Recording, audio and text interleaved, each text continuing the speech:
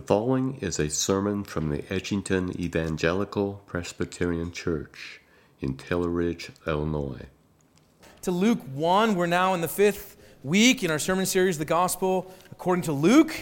As you go back to Luke chapter 1 now, we're going to catch up with the context of the story. You can find us now on page 856. If you need a Bible, do grab one from the pew rack in front of you, but we're turning together to Luke chapter 1. Last time, we were with this couple, Zachariah and Elizabeth. Zachariah, the priest, had literally been struck dumb. He had lost his ability to speak.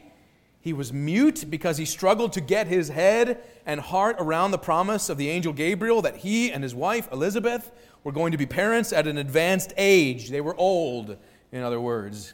And when he could not express faith, when Zachariah did not believe the angel's words from God of the promise of a son, Zechariah was struck mute. The angel said, Zechariah, you're not going to be able to speak now until the baby that I've promised is born and until God's word is born in you by way of faith. And so it's been a long 9 months for Zechariah, who's not been able to speak at all.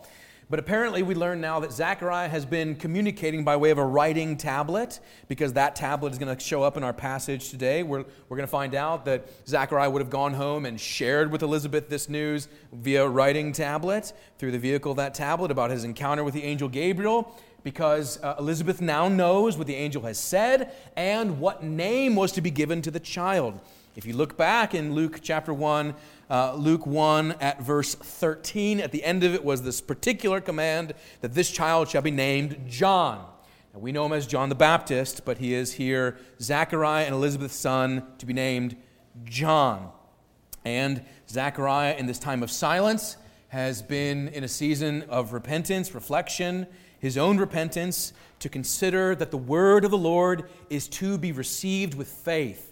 The word of God is to be received with trust and obedience. And he's been given this time now as Elizabeth is pregnant and delivers this child, to consider whether he really believes the word of God. And we're going to find now that Zechariah is going to pass this test with flying colors.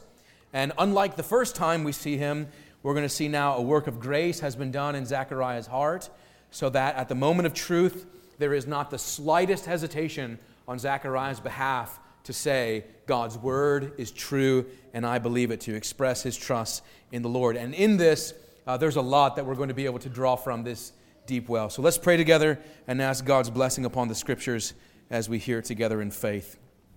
Oh, great God, that we bow now with the scriptures open before us, asking that you would, by your Holy Spirit, move upon our hearts, move upon our minds, to bring illumination and faith by way of obedience, to trust in the Lord Jesus Christ, who's promised to us through the birth of this son John to prepare the way for the Lord Jesus.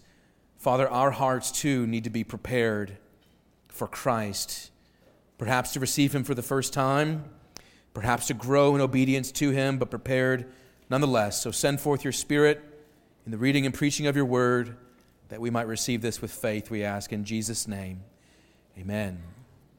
Hear now the word of God, Luke 1 at verse 57, under the heading, The Birth of John the Baptist. This is the word of God. Now the time came for Elizabeth to give birth, and she bore a son. And her neighbors and relatives heard that the Lord had shown great mercy to her, and they rejoiced with her. And on the 8th day they came to circumcise the child, and they would have called him Zechariah after his father, but his mother answered, No, he shall be called John.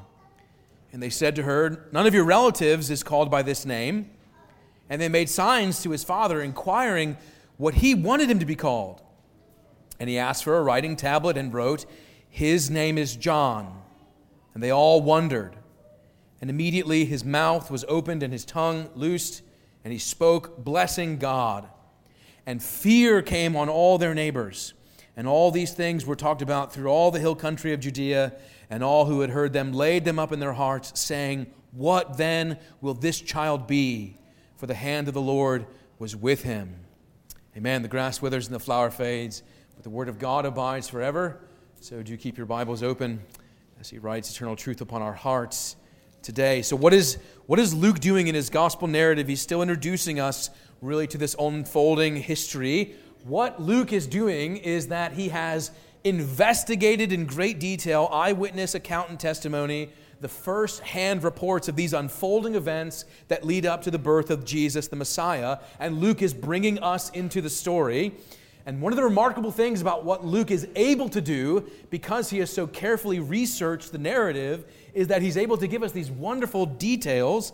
And as he's giving us the details, he's telling the good story and really bringing us into the narrative and pulling us into the story. And as he does that, he is asking every single one of us to make a point of decision and make up our minds about what he is saying. So, as you hear these people and their stories, they are having to make up their own minds. Likewise, Luke is saying, what about you?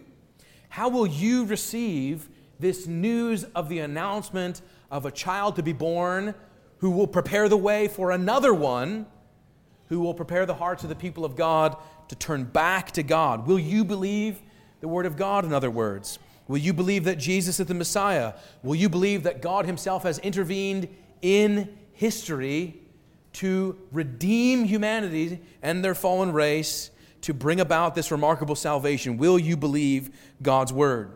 You're not just a bystander to this story. We are very much a part of it. So we must come to similar points of decisions. What do we believe about God's truth, either with faith to receive it or unbelief to reject it? And we must receive it by faith. And this is another one of these compelling stories that we come into contact in these early verses of Luke. This is what's happening here. We're brought back to the attention of Zechariah and Elizabeth. Elizabeth has already given birth, and all the relatives have come. All of them. Can you imagine that? All the relatives in one place, gathered together to share in the rejoicing. And this is the context of the old covenant rite of circumcision to be administered on the 8th day in accord with the law of Moses. And it was not required in Jewish law to name the child at the rite of circumcision administered, but it had become the custom that the child was not given a name until the 8th day when the covenant was administered in that visible sign of circumcision. And maybe you know of families who don't announce the name of their children ahead of time. Or even once they're born, they don't tell you what they've chosen for the name of the child. Perhaps days, maybe even weeks go by. Now, legally, they have to give a name in the hospital, but maybe they don't share it for a long amount of time. The closest parallel that we could find here, and we don't tend to operate on these timetables, but imagine that a child is born to this congregation, and the name has not been announced until the day of their baptism, their covenant baptism. And at that moment, the name of the child is announced to the faith community. That would be the closest parallel here. And now the name is announced amidst the gathering of family and friends. This is the setup. So Luke brings you into this narrative, which is actually full of a bit of a tension here, because in verse 59 it says, on the 8th day they came to circumcise the child, and they were going to name him after his father Zechariah, but his mother spoke up and said, no, you don't get to name my kid, right? In other words, his name is to be called John. So if you know anything of family tensions in any way, you should read all of those tensions into this narrative, right? Because the immediate response is, Elizabeth, nobody in your family is named John.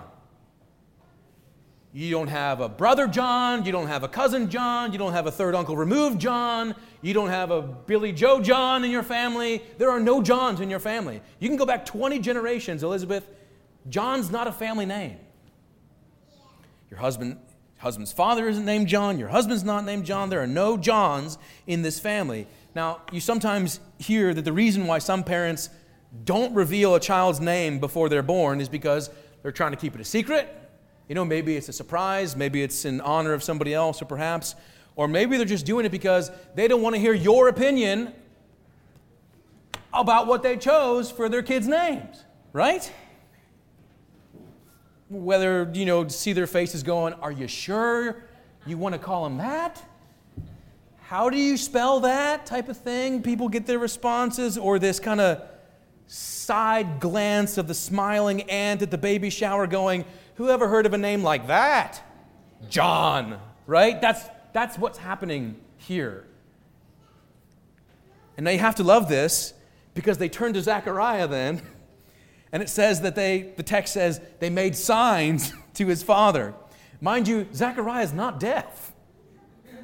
He just can't speak because he's been struck mute. He can hear this whole thing, right? But you can imagine they're kind of making signs at him. They're essentially asking, look, Zechariah, obviously pregnancy has been bad enough on your elderly wife Elizabeth, but delivery must have been especially hard on your dear wife, and all the sleeplessness with the newborn. She's confused. She thinks that you're not going to name him Zechariah Jr. Zechariah, would you please correct your wife? You're obviously not going to call him that. That's what's happening. And this is what Luke is helping us to see. Everyone's all worked up about the name of the child. So we could ask, along with William Shakespeare's famous character Juliet, when she says, what's in a name, right? In that context, what does it matter what Romeo's last name is? Because a rose by any other name would smell as sweet. Juliet says names don't matter. But if Elizabeth's relatives were questioning her mental competency, we should definitely question the decision-making of a love-struck Elizabethan teenager. Juliet, names do matter. What's in a name? No, names matter. Because in the Bible, names are often used to describe people's personality. Jesus calls Simon Peter, Petros, rock or stone. Sometimes in the Bible, when a person's life is radically transformed, they are renamed.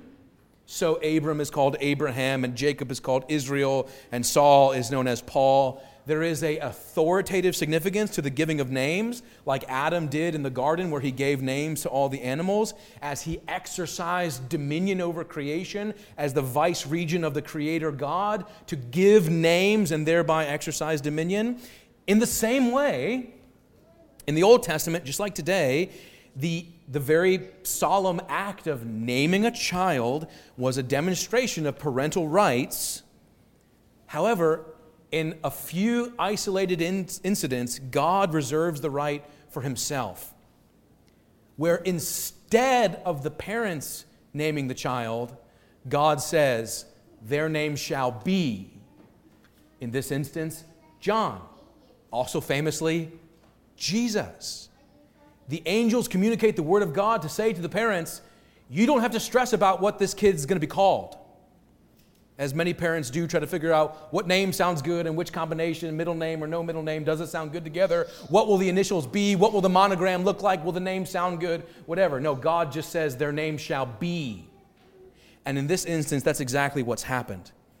And when that happens, God is saying, I will name the child because this child is under my authority and related to me in an extraordinary way for the purposes of unveiling redemptive history to mankind through the ministry of this child. So when Gabriel announced to Elizabeth and Zechariah that they were going to have a baby and what the name was the baby to be, he was giving them a message that they understood. He was saying, this child belongs to the Lord. This child will be given a name from God himself, and God has decreed that his name will be John, not Zechariah. Now, as you look back to the original narrative, Zechariah had already been punished for his lack of faith, and now God puts him to the test again.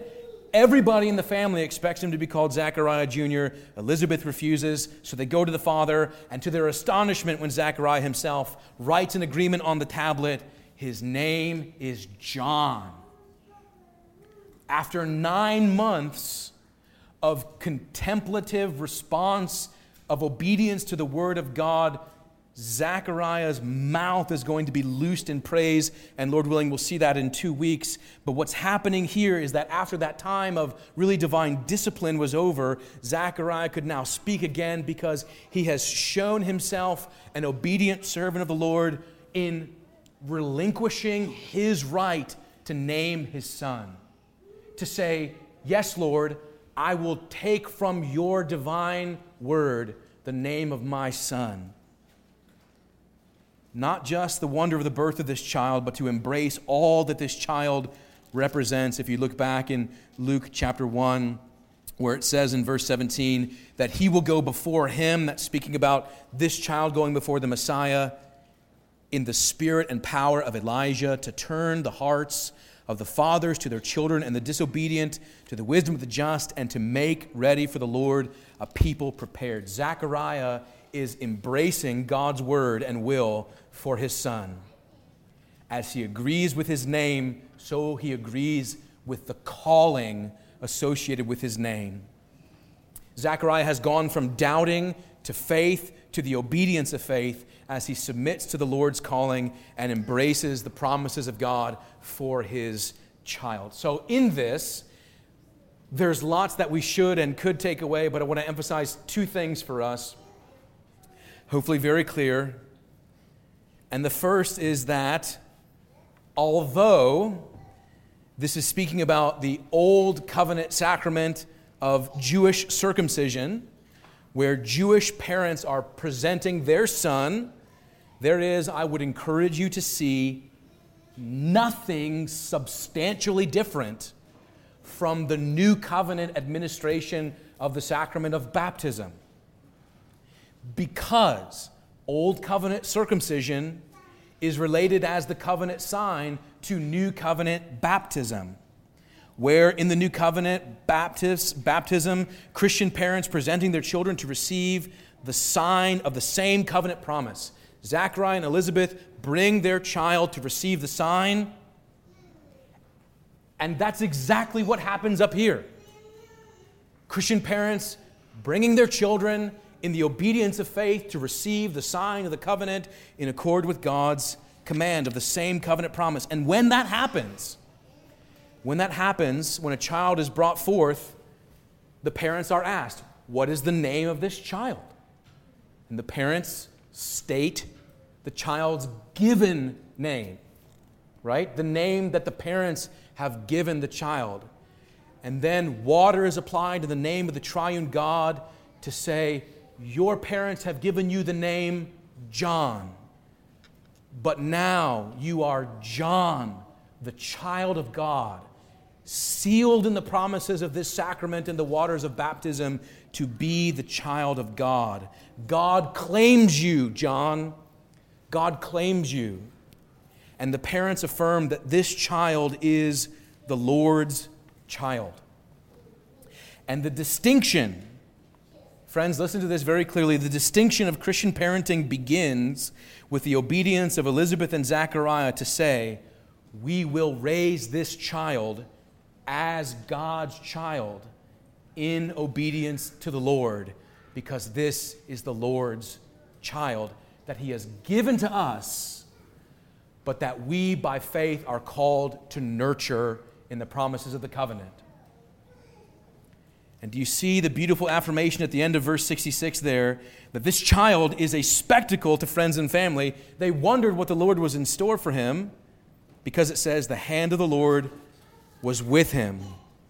Now listen, let me be clear. In one sense, this is utterly unique because this is John the Baptist. There aren't other John the Baptists. So in the narrative of the unfolding redemption of God's salvation, this is unique to be sure. But in another sense, what is true about John is true of all covenant children, that the hand of the Lord is upon them. The hand of the Lord is upon our children and our grandchildren. Church, nurturing the Christian faith in the lives of our young ones matters. It matters deeply. Parents, grandparents, this matters, but also to the whole church, of course. These covenant children are our children together as the people of God. So that means that if you yourself are not currently occupied in the often exhausting work of keeping your young one fed, occupied, and settled in the pew, while you attempt to keep your sanity, right?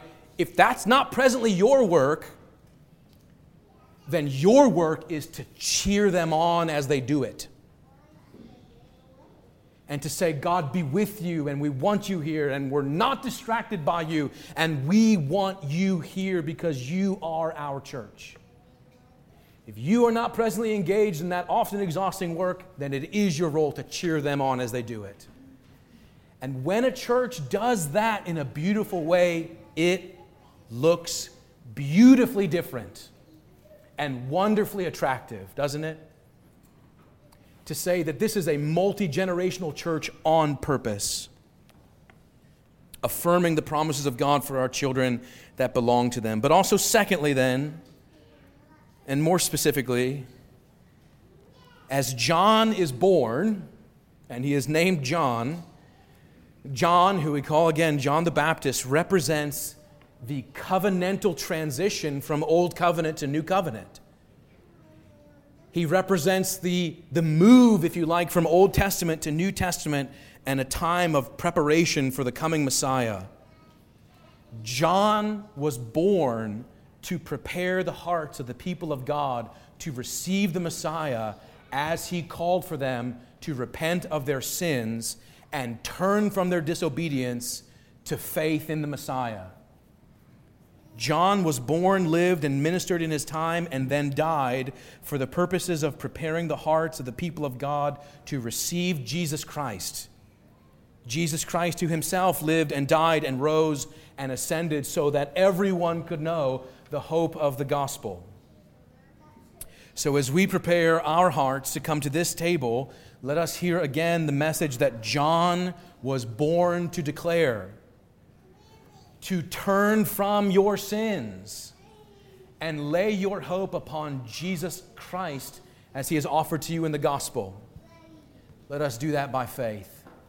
Amen. Let's pray. Heavenly Father, we praise you for your word and the promises associated with the birth of John, the obedience of Zechariah and Elizabeth. Lord, let us too be obedient of heart to believe your word and so receive your Messiah, the Lord Jesus Christ, in whose name we pray. Amen. Thank you for listening to today's sermon. If you would like more information about our church or its ministries, please visit edgingtonepc.org. May God bless and keep you.